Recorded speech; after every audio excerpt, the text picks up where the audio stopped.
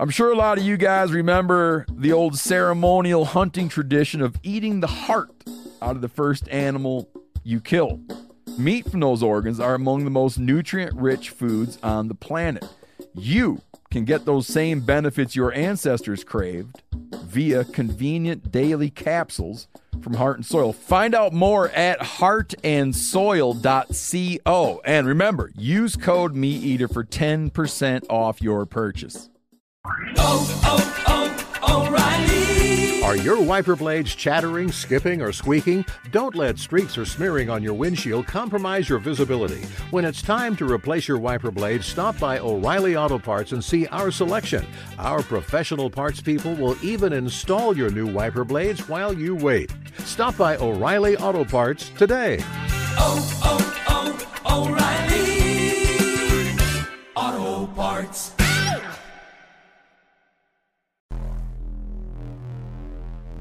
Welcome to the Wired to Hunt podcast, your home for deer hunting news, stories, and strategies. And now, your host, Mark Kenyon. Welcome to the Wired to Hunt podcast. I'm your host, Mark Kenyon, and this is episode number 86.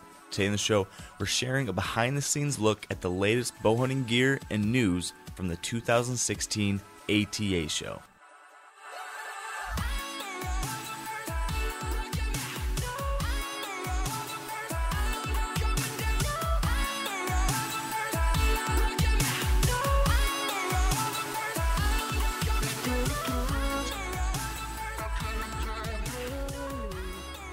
All right, welcome to the Wired to Hunt podcast, brought to you by Sitka Gear. And today we are doing something that we have never done before. Me and Dan, my co-host, are sitting in a room together, recording a podcast.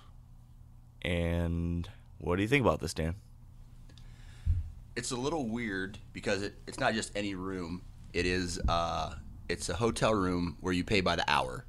So that part we're going to leave out, Dan. No, it's weird because our setup now, everybody who talks has to lean in and then lean out and then lean in and then lean out. So yeah, we might not sound the best today, but we're working with our janky setup here, and it'll be good because we are here at the 2016 Archery Trade Association show, which, for those that don't know, is essentially the largest archery and bow hunting convention of the year, where retailers, manufacturers, and media members all come together to check out the newest products from all the companies across the board. And retailers are trying to figure out what products they need to stock. Manufacturers are trying to make sure that retailers stock their products, and the media is trying to see it all and hear it all and share it. So that's what me and Dan have been doing over the past couple days. So today we wanted to give you a little bit of a sneak peek into what the ATA show is like to be at, and then we'll share some of our own experiences this week and finally go through some of the most interesting new products we've seen. There's been a lot. I'm kind of overwhelmed still, but we'll try to share a couple of our favorites and give you a little bit of a look behind the scenes of what this whole crazy thing is about, because I'm sure you've probably seen a lot on social media and different websites over the past few days, possibly because a lot of people are talking about it. So we want to give you a little bit different perspective. So Dan, how's the show going for you so far? Well, I made the mistake of wearing a brand new pair of shoes and walking up and down the aisles all day long. So my feet hurt, but I did good. I didn't go out drinking at all this week while I was here compared to past years. And I got some barbecue, ate some barbecue, and went back to my room. But other than that, the show's been good. I did the same thing you did, walk up and down the aisles, look at products, talk to manufacturers, and just get a ton of information.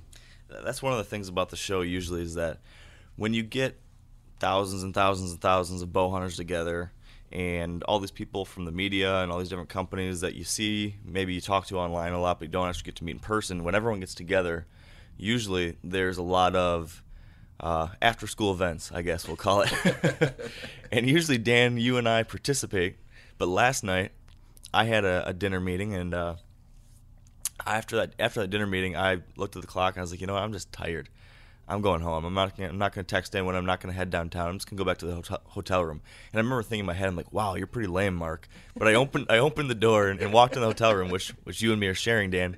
and there you are already passed out asleep. And I realize it's 10:30, and me and Dan Johnson are already sleeping in the hotel room. This marked a new era in our maturation as adults. So it was a different kind of ATA from that perspective, but still been fun.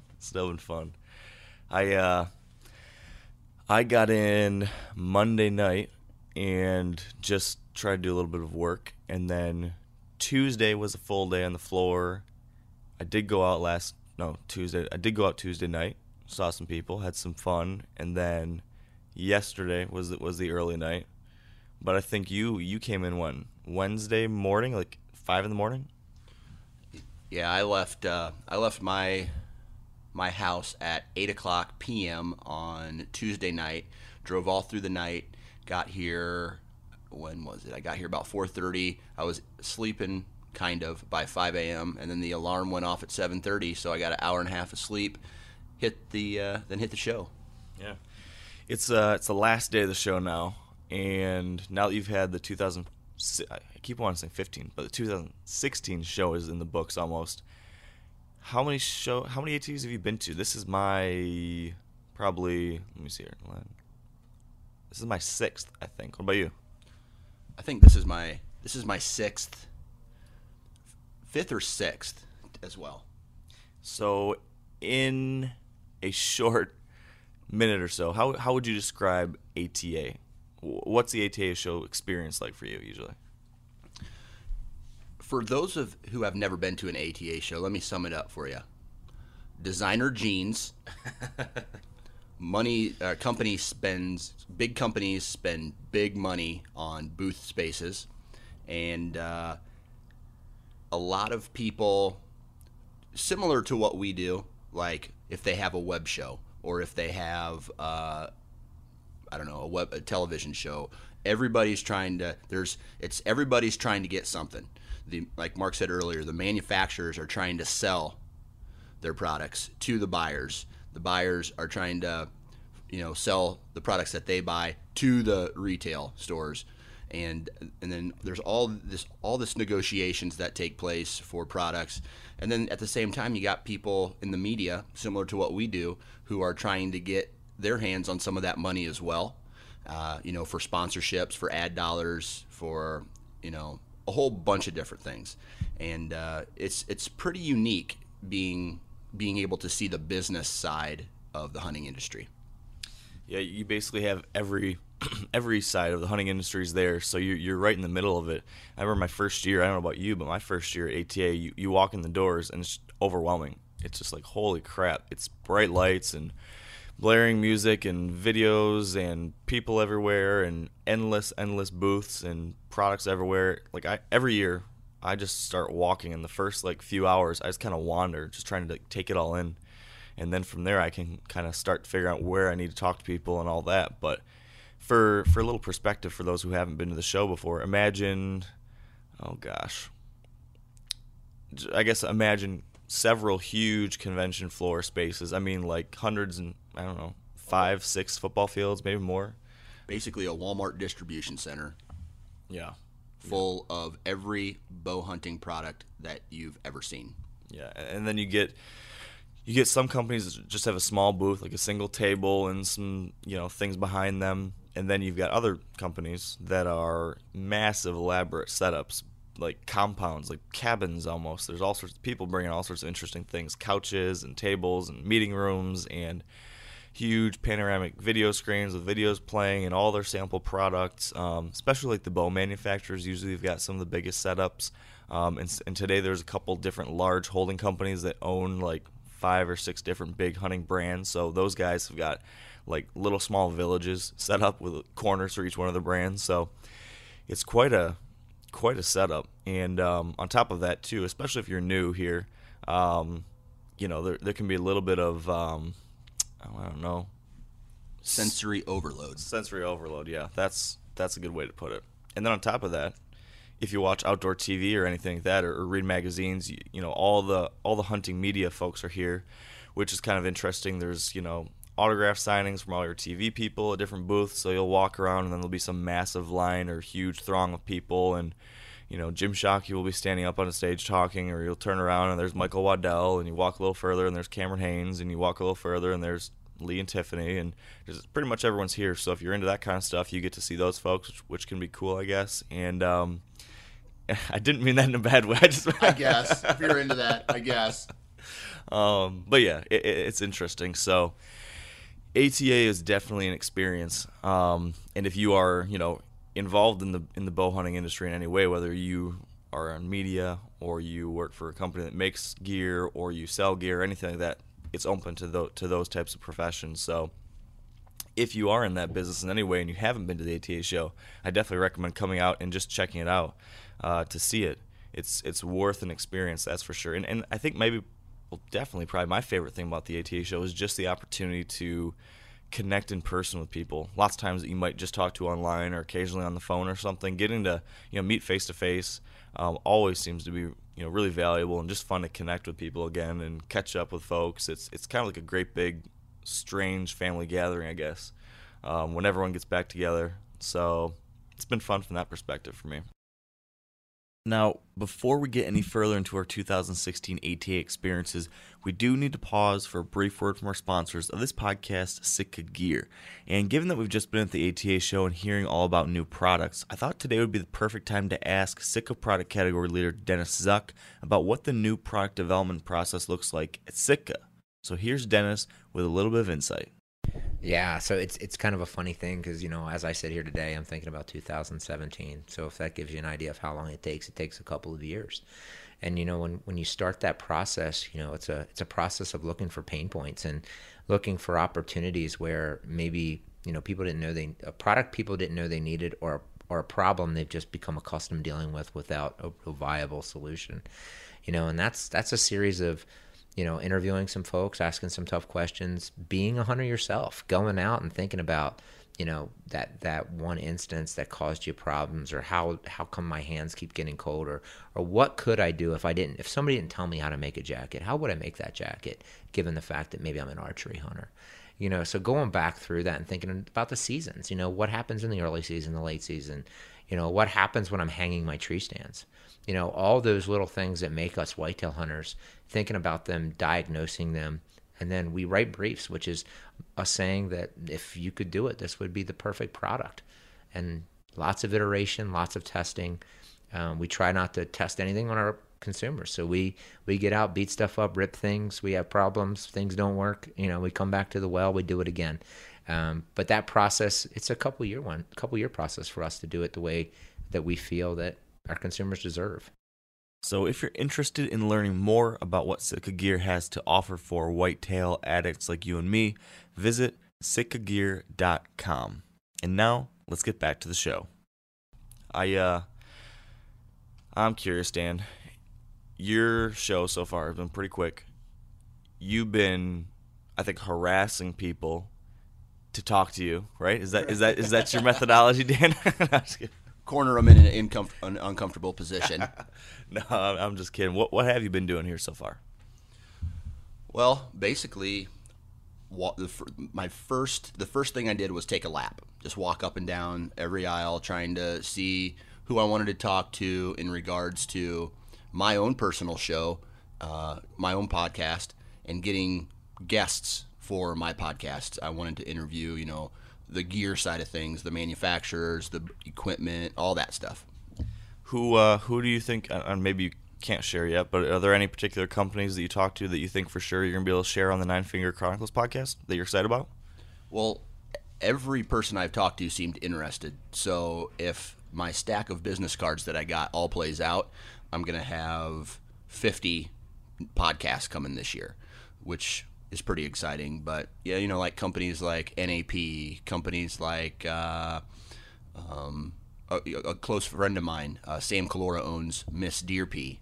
It's just a scent, and he's from my hometown. I'm going to have him on the show. I talked to him, just a gamut from, like you said, really small companies to the larger, I don't even know what they're called, corporations, basically, like the Outdoor Group, and they own Elite, they own Slick Trick, they own Dual Game Calls. So, Yeah, I think that's one of the things that maybe a lot of people don't realize, and I didn't really realize till we started, showing up at these shows, is that a lot of the hunting brands that we're familiar with are part of these larger holding companies, mega corporations. So, like, for example, you mentioned the Outdoor Group.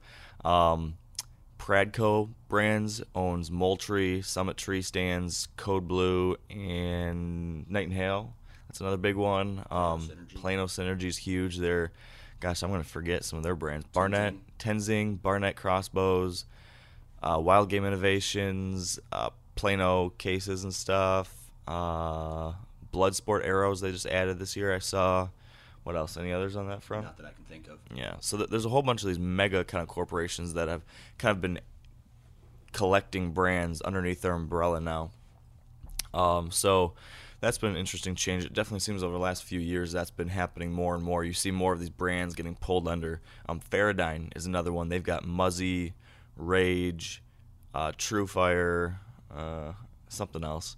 So that's something that's interesting to see here. Now, to what you said, Dan, about what you've been doing here, I've been doing a lot of the same thing.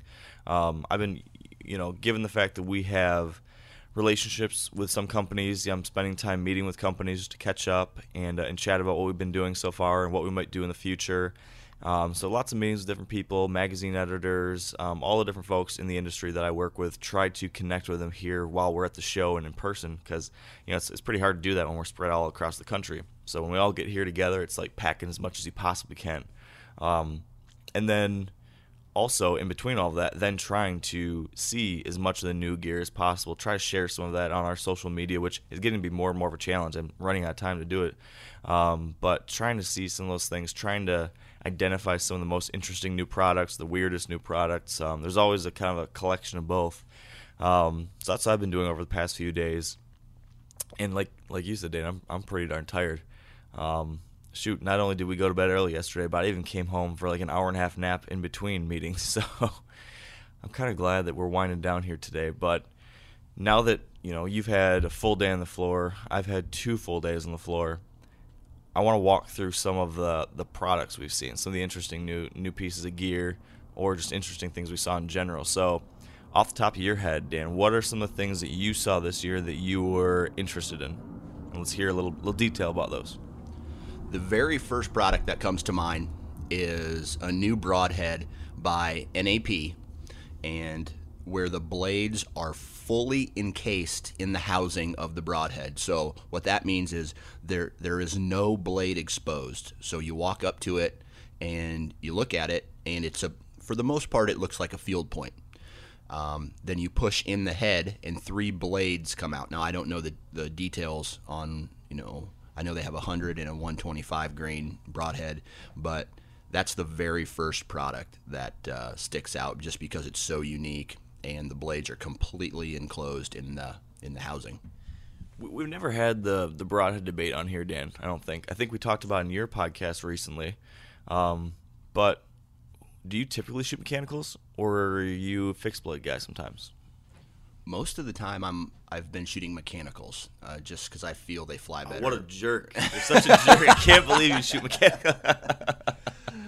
Let's start a fight. We were just talking the other day about how broadhead choice always seems to start some fights, some serious debates. But in all seriousness, yeah, mechanical guy. Didn't you switch though for a little bit? Well, I switched for only one reason, and that was I switched to some Slick Trick broadheads this year for our Idaho hunt because certain states don't allow mechanical broadheads to be used. So I switched to Slick Trick, which is a fixed blade, for my elk hunt, or our elk hunt that we went on. And then instead of changing tips and re-sighting in my bow, I decided to go ahead and keep my Slick Tricks on for the whitetail season. Yeah, I switched to a fixed blade this year too for the same reasons. Well, for the last 2 years I've been using a fixed blade during my elk hunting seasons, and then after I shot that bull last year, I felt pretty confident with the Muzzy I was shooting, the Muzzy Trokar. So I decided to use that for the full season. And I ended up having really positive results. I'm happy with how it performed, and the reason why I ended up making the shift for whitetails is I'd always had the worry that with my mechanical I'd have issues with penetration someday, or if I hit a shoulder blade, I'd have that doomed outcome of the shoulder blade shot with a mechanical. So that was what I was worried about. And I made the shift, made the switch, and I have killed 4 deer with my bow this year. And all 4 of them died within 40 yards of where I shot them. I saw all 4 of them go down, which was pretty incredible. And one of them, I did have the shoulder blade shot. The dreaded shoulder blade shot. And this broadhead and arrow combination shattered the front shoulder and went all the way through to the back shoulder and just decimated that cavity inside there. So it did exactly what I was hoping it would do. So I was pretty well convinced that that's what I'm going to use for next year at least. But there's definitely a lot of broadhead options. Did you see any others in addition to the NAP one this year that stood out that you can remember? And I'm not sure what the name of the company is, but it looks like a normal fixed blade broadhead. But you remove a 4-blade broadhead. But let's say you take out 2 of the blades that are right across from each other, and you put in a pizza cutter circle. Oh, yeah. Well, I went and I talked to those guys, and I'm just like, tell me about this product. So anyway, I wish I knew the name, but it looks like a pizza cutter. So the guy tells me if it hits bone, that pizza cutter will roll, and it won't stop. So it moves because when it hits bone, it moves, and it won't that kinetic energy just won't come to a stop like a cut will. It will roll around the bone. So who knows? Yeah, I remember seeing that too. That was a pretty interesting one. Funky design, but if it works, I guess it makes sense. Yeah, shoot, I saw another crazy one that had like almost 2 sets of broadheads. There was like, and I'm going to do a horrible job describing this because I just saw it really briefly, but it had a normal kind of a smaller fixed blade broadhead on the front, and then like an inch or 2 farther behind it had a second set of like expandables. I don't know. It was a wild looking thing. One broadhead that I do remember that I can describe more accurately, I was looking at the new Trocar, since that's what I shot this past year. I was kind of interested in it, and there's a new switch Trocar, or Trocar switch, something like that, where you're actually able to adjust the blade offset to expand the cutting diameter. So there's a little tiny screw, I guess, that you loosen, and then there's 3 different settings. So you can go from like an 1/8 inch cutting diameter up to 1 1/4 inch or something along those lines. So that's kind of nice if you want to expand that cutting diameter while still having a fixed blade design. So shoot, we're doing a pretty bad job remembering broadheads. What about arrows? Did you see anything new on the arrow standpoint? I'll be honest. I didn't get a chance to go check out some arrows this year. I did talk with some guys from Gold Tip about some new arrows, but you know, like I said, it's a sensory overload, and some of that information was not absorbed on what specifically was good about their new product. But it's just not the Eastons, the Gold Tips, the Carbon Expresses of the world. There are probably 50 arrow manufacturers in this building. Yeah, isn't there? I'm trying to think of who I can remember. There's Victory Archery, there's Black Eagle, I think. The 3 you mentioned. Those are 3 I can think of. And then there's some Japanese companies. Yeah. There's a whole slew. I haven't got to go into detail with Carbon Express on anything new they have, but just from passing by their booth really quickly, I don't think they do have anything major new. But I did talk to some folks from Gold Tip yesterday who I think you were probably talking to as well. They are releasing their first micro diameter arrow. And the one kind of interesting thing they mentioned is that they have a little tool that comes with their arrows now, that when you take the knock off the back of the arrow, you can use this tool to, well, let me take a step back. At the front of the arrow where you would screw in, where your insert is, it's a 2-way insert. So there's threads in the front and there's threads in the back. So the threads in the front, obviously, that's where you screw in your field tip or your broadhead. But the threads in the back are accessible through the inside of the arrow. So you take the knock off the back and you use this little tool to add weight to the back side of the insert. So you can add as much weight as you want to then adjust forward of center on your arrow. So if you need a heavier setup, if you're going to go from a whitetail to an elk hunt or a moose hunt or something like that, you can adjust the weight in your arrow to do that. So that's kind of an interesting thing to do. I don't know if I would be smart enough to do that the right way, but Not me. Yeah, but it was kind of interesting. What What about bows? If I'm thinking about new bow stuff I've seen so far, I'm trying to remember here. I know that, Bear has got the bows that they announced this fall, although they did just announce a new crossbow, their first crossbow ever, so that sounds pretty cool if you're into the crossbow thing. Matthews announced a new bow. They came up with the Halon or Halon? Yeah. That was this fall they announced it, but they announced a new version of it called the Halon X, I think, or something. Just kind of some different variations on that. I saw that. Hoyt has got the new Defiant, I think. I think that's the new one I saw. G5, I think, is releasing a new bow called the Rise or Riser or something like that. I haven't got to shoot any bows. What about, I haven't got to do anything from Elite. I don't know if you see if there's a new bow from Elite. Elite has the new Impulse, and I believe that is like they two versions of it, a 32 and a 35. Okay. So that's another thing that we didn't mention is that all the bow companies that are here, most of them along the outer walls of the convention center, have got essentially shooting ranges set up where you can come in and shoot all the different bows. So some guys just spend the whole day going from booth to booth, shooting every bow, trying all of them, trying to get a different feel for which ones they like. I haven't been able to do that yet this year, but I might try to shoot a couple today.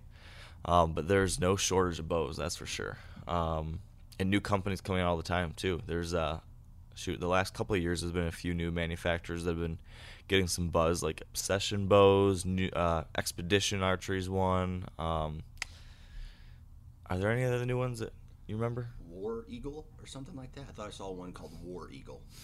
Yeah, so there's a lot going on. I'm thinking here about other types of gear. What else stood out to you?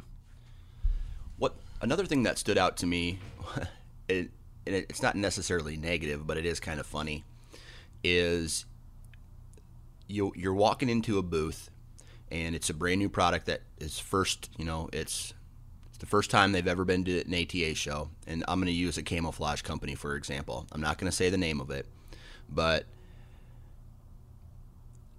I don't know how well it's going to do.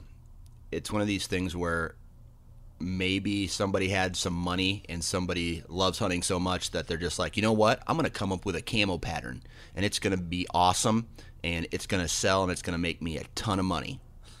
Well, I walked into the booth, and the first thing that popped into my head was, hey, that's mossy oak, or that's Realtree.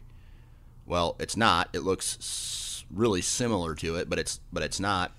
And I went in, I talked to the guys for a little bit. They're just like, yeah, this camo pattern, and they got their hype team with them, their yes men with them, and this camo pattern's so good, it works for me, it works for everything. And it's just like, good luck.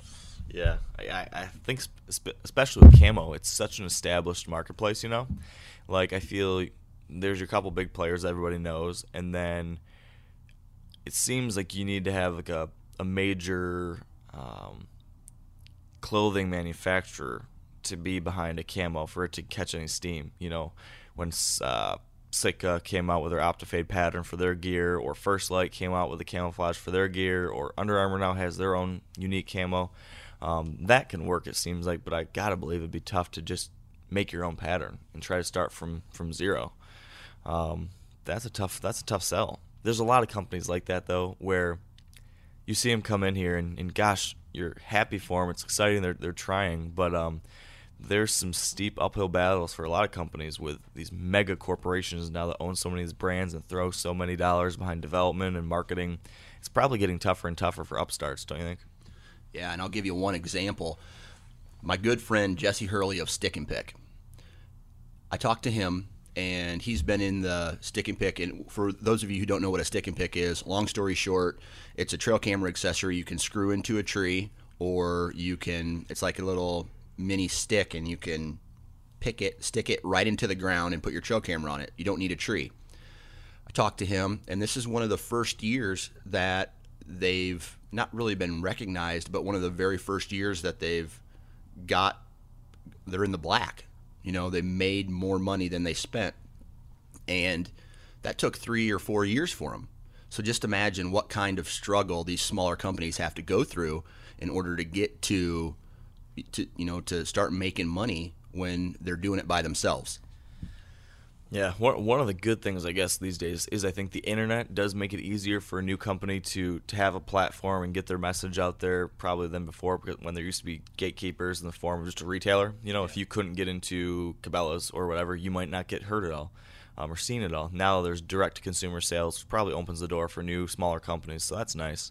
Going back to, speaking of small companies or new kind of companies that kind of popped up on the scene, I think one way that a new company can get attention and get a great start is if their product is just so different, so innovative that it just captures people's attention. There's nothing else out there.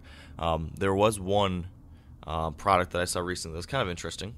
It's called Cirrus, and it's a new wind indicator, and it's a battery-powered vaporizer that creates some type of, I really don't even know how it creates this vapor, but essentially looks like steam that comes out of this little tiny, like, lighter looking thing, and it provides such a very thin, light smoke that you're able to get a very long lasting, consistent wind indication on it. So I saw that was kind of neat. Being able to track your wind is an important thing, and the powders work okay, and the little cotton puffs work okay. But this one looked pretty nice. Did you see that one, Dan? I haven't had a chance to look at it yet, but I don't know how big it is. Was it like the size of a lighter? Yeah. Well, it's like I said to you earlier, or on one of our last podcasts, this is my first year in like 8 years. I didn't bring a camera into the tree with me, but I bring my Ozonics, and I bring my, I bring all this other gear with me, and it's just like, I think I'm going to have to start going to a bigger backpack just to carry all this gear that is going to help me better, I guess. Yeah, there's no shortage of stuff we can bring in the tree with us, that's for sure. Speaking of other gear, let's keep on running down some of the things we saw. Muddy Outdoors has got trail cameras now. Did you see that? Yep. They, I guess supposedly this is, as I understand it, Muddy and Big Game tree stands are now the same company, or owned by the same company. And so Icon trail cameras were the trail camera brand under Big Game. Now they're rebranding it as Muddy trail cameras and updating things and changing things, making it smaller and better technology supposedly. So that's a new thing with trail cams. And on the trail camera front, also Moultrie had a big announcement. Moultrie launched their Moultrie Mobile setup, and this was kind of cool in that they aren't launching a specific wireless trail camera. Instead, they are just releasing a modem that you attach to a camera, but it works with almost all of their trail cameras from 2016 and 2015. So even last year's cameras, almost all of these will work with this modem. So all you need to do is get one modem, or as many as you want, and then you can go attach that to any of your old trail cameras that you bought last year or one of the other various models this year to make that one wireless for however long you need it to be. So instead of buying a $600 or $500 wireless camera and you've got that one, this might be able to give you some flexibility to, okay, I need the wireless one here, but I want to use such and such camera there, and a little more flexibility. Maybe you can more affordably get a couple of them. So that was interesting. They've got a pretty nice mobile app that I saw when they announced it. That I think all the wireless trail cameras are trying to do a better job of the delivery through mobile and email and everything. And it seemed like this one and Bushnell's that I've seen seem pretty slick too. But I like the interface that Moultrie's app seemed to have. But I've yet to actually use one of the wireless trail cameras, so I need to just probably try to get my hands on one and get some experience with it, because there's definitely some obvious benefits to it that would be neat, especially when I hunt some of these states that are hours and hours and hours away from home. It'd be nice to be able to check those cameras without needing to make the 7-hour drive, Yeah, I tell you what, great idea. And if I had great service to where I could get a cell phone signal, to send these trail camera pictures back to me, that'd be awesome. But where I do a majority of my hunting, I don't get cell phone service because I'm down in a bottom, or I'm on the backside of a big ridge, or just completely out in the country where there is no cell phone service. For me, I've tried it, and for me, it's just something that you can't replace driving out there and going and checking them yourself. Yeah, the cell phone service is definitely an issue. If you don't have that, you're kind of SOL. So looking through my little stack of brochures here that's kind of triggering my memory, another big new announcement this year is from Ozonics, who we talk about a lot. This year, for the first time, I guess ever, they have a brand new product to their line, the HR 300. So it's an update on their current Ozonics machine. From what I understand, it delivers something like 40 to 45% more ozone emitted, so you can get even a better chance of that blanketing your scent and converting those molecules. It's got some different power modes. I don't know if you got to talk to them, Dan, but it kind of automatically will adjust the output based on conditions and battery life and everything like that. Sounds like it's an updated battery, better battery life, things like that. So it looks like a neat device. Also, they've added a dry bag, or dry wash bag, I think they're calling it.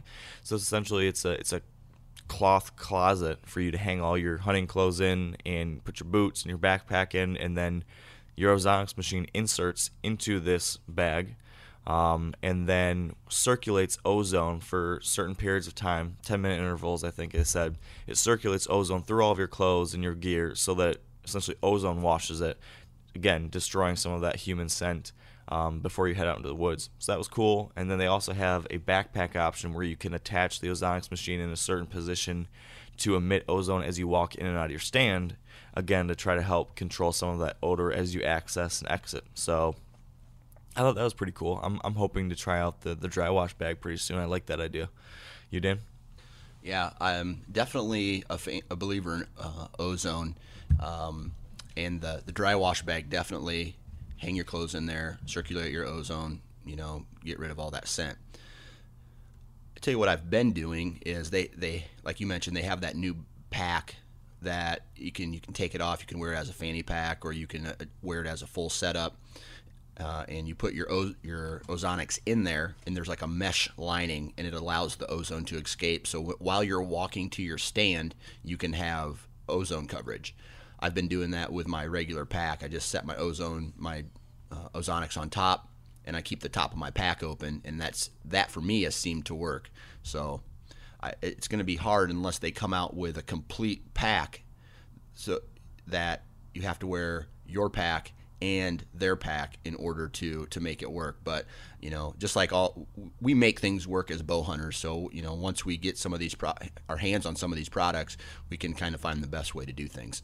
Yeah, speaking of scent control, there's a couple other companies that have updates to their scent sprays. Hunter Specialties came out with a brand new addition to their Scent Away line. It's called their BioStrike Assault Formula. Pretty odor assault formula, quite tactical.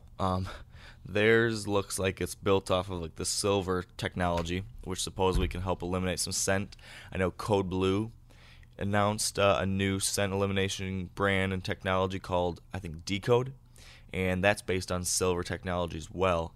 Those are the two I saw, in addition to Ozonics that came to scent. I don't think Nose Jammer had anything new this year, did they? Did you see that? No, I did not. Yeah, so that's the scent side of things. I did see one company that was had a system kind of like what Hunter Specialty came out with, called Slayer Scent. Just another small company. I tried to have a conversation with the guy, but he didn't seem like he wanted to talk to me. Does that happen a lot in your life, Dan? Every day. That's funny. When I first started coming, and I think, I guess it's understandable in that these guys have a million different people trying to talk to them, but you definitely do get the people who you walk up to, and then you see their eyes dart down to your badge and try and decide, is this person important enough for me to talk to or not? Is this guy going to make me money? Yeah, and usually they look down at mine and then blow me off. So it is what it is. Other interesting new gears, we keep on going down the line. Reinhardt, who's always made 3D targets, for the first time is making decoys. This looks kind of interesting. They're kind of a 2D, 3D hybrid. So, there's the typical full 3D decoy like your Boss Buck or something. And then there's the 2D models like Montana Decoy, which are just like the thin, foldable silhouette type style decoy. This is kind of in betweener. It's not the full thick 3D. It's like 2 inches thick. So it gives it a little more body appearance, I guess, a little bit, but it's small enough and thin enough that you can break it apart and pack it a little more easily than the great big 3D models. That's my only complaint with my decoy that I have, is just it's so big and bulky, and anytime any plastic hits plastic, it just echoes and makes a lot of noise. So this might be helpful from that standpoint. And what it has, like I said, it's several pieces, thicker than just a silhouette, but still pretty thin, stakes in the ground, and then it has swivels on the neck and head and maybe the back hips that will allow it to move a little bit in the wind, the whole neck, head, ear section. So like a hinge on a door. Yeah, that's a good way to describe it. So that looked kind of cool. Did you see that, Dan? Yes, I did. was hoping you'd have more on it. We'll roll with that. Oh, geez. In other news, Redneck Blinds did have some updates. I saw they've got new soft-sided blinds available. So right now they had the hay bale blinds and the hard-sided fiberglass box blinds, but now they've got like a soft-sided cloth blind option that you can either mount elevated in the stand or have on the ground, still with a metal frame and kind of heavy-duty materials. But that was pretty nice, and that was a lot more affordable. Where their fiberglass box blinds are, it's an investment. This was more in like I think $400 or $500 or something. So that's much more, reasonable, I guess, if you're trying to outfit a property and budget is an issue. So that's something I saw. There's a million different companies making attractants and supplements and all that. Big & J has some new things. Analogics has some new things. Primos has some new attractants. Wild Game Innovations has got something new every day. Moultrie has got something called pecan pie that sounded kind of tasty. I don't know. What about you, Dan? What'd you see? Yeah, and that's one company that I'm interested in, because this Analogic company that I'm interested in actually doing the interview when I interview them is seeing some of the science behind some of these mineral companies and what they can do to benefit the health of the deer, not just claim antler growth, but make your herd stronger, your herd health stronger. Yeah, definitely.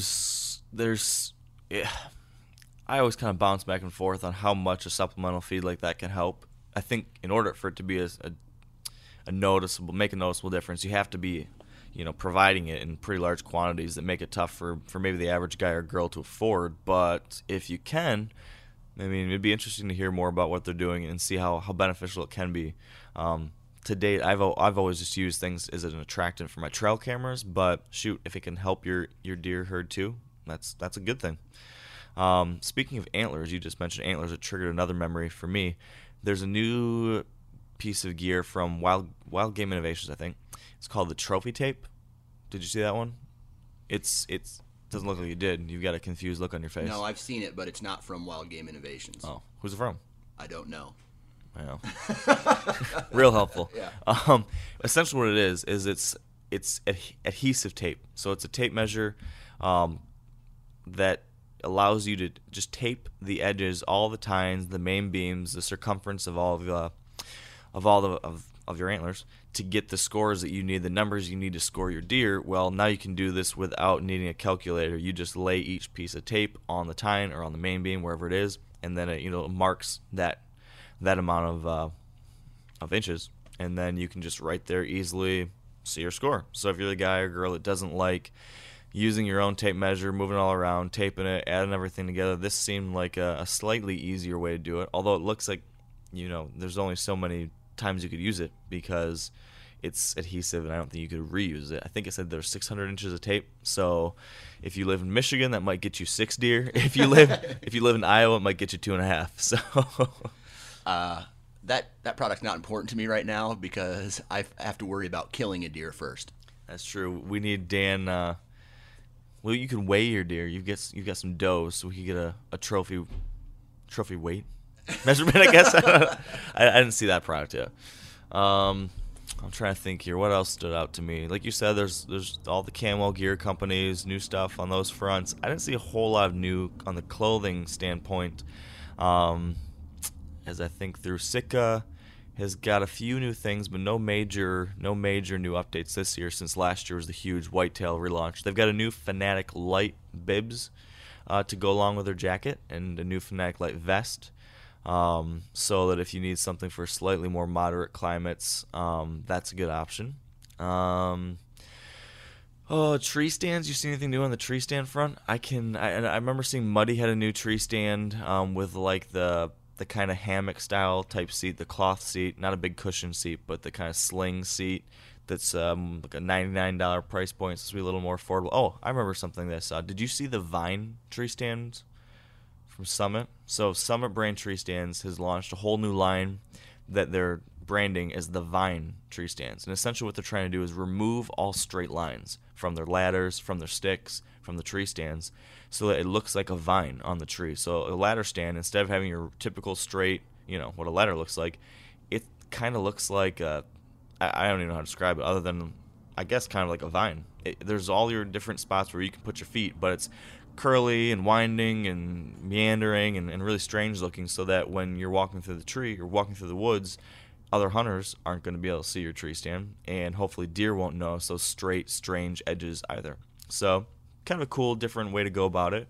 I saw that and was kind of interested. Another thing I saw, speaking of Summit, somebody I was talking to had shared a couple of these things with me that I never knew. And I don't know if this is new or if this has just been with Summit tree stands forever and I just never knew. But they have this, I guess, proprietary technology on their seats, their cushion seats, that's essentially the same stuff that Crocs uses for their shoes. And I'm not afraid to admit that I love Crocs. They're really comfortable. So they've got these seats that essentially feel like you're sitting on the same material as Crocs, but it doesn't absorb moisture, so it will never be wet, and squirrels and other rodents don't chew it. So that seems like a really cool thing, given those are major issues. I hate having a wet seat when I get to my tree stand, and I hate having it all chewed the heck up by squirrels. So that's I've never tried some of tree stands personally, but that kind of was intriguing to me. So yeah, from the tree stand side of things, I had a good conversation with one of the guys who works for XOP. And if you're not familiar with Extreme Outdoor Products, they are, how do I put this? They used to have, they made the original Lone Wolf. They sold Lone Wolf. Now they came out with another tree stand that has all the upgrades that one would want to a Lone Wolf. So like, if your Lone Wolf stick, or any stick for that matter, is at an angle, if it's wet or if there's snow on it, your boot can kind of slip off because it's a straight line. Well, on their stick, they have that step has been not only lengthened, but there's been a curve designed into that, so your boot rests right in the center of it. That V bracket on the back of the stick has been like the angle has been shortened, which removes it further from the tree, meaning you can get your boot further onto the step. And they have a locking mechanism on their stick, so when they stack their sticks, you don't need a strap. You can, when you shut down the actual step on the back side of the stick, there's a bracket that clips onto the next stick below it, allowing it to stack up without having to use straps. So I thought that was pretty interesting. Nice, yeah. I've been intrigued by the XOP products. I've yet to try them, but a couple of my buddies in Iowa that I hunt near, they did, and they seem to like them a lot. And I think they're a little bit less expensive than Lone Wolf, right? I think like $20 or $30. Yeah. The only thing one of the reasons I bought a new tree stand this year, and I was between getting an XOP or Lone Wolf, and I ended up going with the Lone Wolf because they've got the smaller version of their hang-on stand, the Assault version, that I really like. So Lone Wolf has got their two main hang-on versions, and I really like that small one. And XOP doesn't seem to have one that same size. They kind of have the standard size. I like the smaller stand, the lighter weight. It's only like 11 pounds or 10 pounds and so many ounces. So because I'm, like you, running and gunning a lot these days now, that was something that I ended up going with. But XOP is definitely intriguing. I don't know, have you seen that? Yeah, I tell you what, there's another company out there, and I wish I knew the name. I have their business card in my pack over there, but it's a stick. It's a stack of sticks, and I don't think there's a tree stand with them yet, but it's just sticks. So what you do is the actual bracket that attaches to the tree folds up, makes for easy stacking, but you put the stick on the tree, you tighten the top one, and then you pull the bottom of the stick out, and then you drop the bracket against the tree, and it prevents the stick from sliding down when you step on it. So, like on the Lone Wolf sticks or the Muddy sticks or any other real stick you put on the tree, you step on it and there's that first couple inches for it to settle. That doesn't happen with this stick.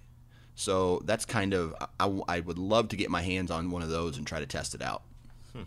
Yeah. Have you ever had with any of these climbing sticks where if you step on the bottom rung, and I think both on Muddy and Lone Wolf, and I think most of the other climbing sticks I've seen, they attach to the tree by up at a strap or something at the top third of the stick. So if you step on the bottom rung, sometimes that will swing out. Have you ever had that happen? Yes, that happens quite a bit actually, especially on crooked trees. Yeah, so if there's some way that a company could fix that problem, that would be nice. Because I've had a couple little slightly scary situations where if you step on it at a weird angle and push out, and if it's not really firmly settled in, that stick will just swing off. And then once any part of that stick comes off the tree, then it loses all that tension that's holding the whole thing steady. And then it gets a little sketchy. Yeah, and it makes noise. But back to that stick that I just talked about. The other cool feature about it is there's no metal on metal contact. So parts of it are plastic and parts of it are hard plastic, parts of it are metal. So there's no clinking and clanging when you're taking them off your stand. That's huge. I wish more, that's something I wish more tree stand companies would focus on, is making those parts quiet. Like, how come we can't get a tree stand that has some type of, rubberized coating over some of the different edges or something? I haven't seen anything that does a really good job of avoiding those clanks. And that's one thing that I saw a DIY guy. He owned a truck bed lining company, like those spray-on rubberized thing. He dipped his tree stand in that. I thought that was one of the greatest ideas ever. And I know that would be a huge task for any tree stand company to try to do that to their company or to their tree stand, like dip or some kind of soft coating for that. But it reduced all his noise, he said, and it would take some time and energy, and obviously that step would increase the price of the tree stands. But man, if somebody came out with something like that would be amazing. Well, talking about like small companies that are trying to get noticed in this industry, if one of you guys or girls can come up with that technology and bring that to the ATA show next year, I promise we will get you a lot of attention, because that would get me really excited. I'd be pretty pumped about that. So I think, Dan, we are going to have to shut this down because we need to get going to the show quick. Is there anything else that you think is worth noting? Any of the other products that we haven't talked that really stood out, or have we covered them? No, a majority of these companies go to your state classics as well. So, especially if they're close. So look for, if you go to the ATA website and look at the floor plan and look and see who is at this show, or if it's a company that you're loyal to and you've followed over the years, or you've seen some new product or company that you've noticed through advertising or marketing, and you want to find out more about them and where they're going to be, visit their websites, and I'm pretty sure they'll tell you what trade shows they're going to go to so you can get your hands on the product. I know that for me, and I think for you as well, before we make purchases, we want to touch, feel, and hold these products in our hands, and going to your local Deer Classic or any other trade shows that these companies might go to could be beneficial for you. Yeah, and it's just fun. Usually those shows are usually like February or March or January, I guess, when you're, fresh off a deer hunting season but already looking forward to the next one. So that's a good way to get a little bit of a deer hunting fix. So I know hopefully I'll be able to make the Ohio Deer Classic, and I've always wanted to go to the Iowa one. I've never been, but I've heard it's pretty cool. So I think with that, we will wrap up this quick ATA update show. Hope it was kind of interesting for you guys to get a little bit of a sneak peek into what goes on at this great big show. Interesting stuff, and we've got one more day here. We'll try to cover some stuff on social media, which I'm sure by the time you listen to this, you might have already seen. So with that said, We will not beat around the bush. We'll just shut it all down. We do want to thank our partners, though, who have helped make the Wired Hunt podcast possible. So big thank you to Sitka Gear, Trophy Ridge, Bear Archery, Redneck Blinds, Huntero Maps, Ozonics, Carbon Express, Lacrosse Boots, and the Whitetail Institute of North America. Please help the Wired Hunt podcast by supporting these companies and letting them know that you enjoy the show. That's a huge help. So most important, thank you all finally for joining us. We appreciate it. It's the start of a new year, so we're excited for 2016. We hope you are too, and we hope that you'll stay wired to hunt.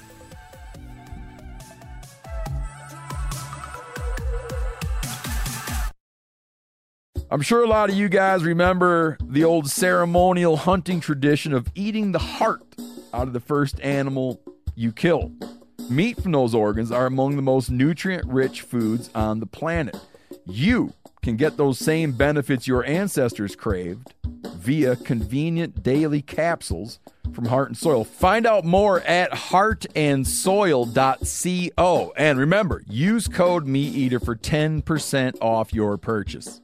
Outdoor adventure won't wait for engine problems. Things like hard starts, rough performance, and lost fuel economy are often caused by fuel gum and varnish buildup. Seafoam can help your engine run better and last longer. You simply pour a can into your gas tank. Hunters and anglers rely on Seafoam to keep their engines running the way it should the entire season. So pick up a can of Seafoam today at your local auto parts store or visit seafoamworks.com to learn more.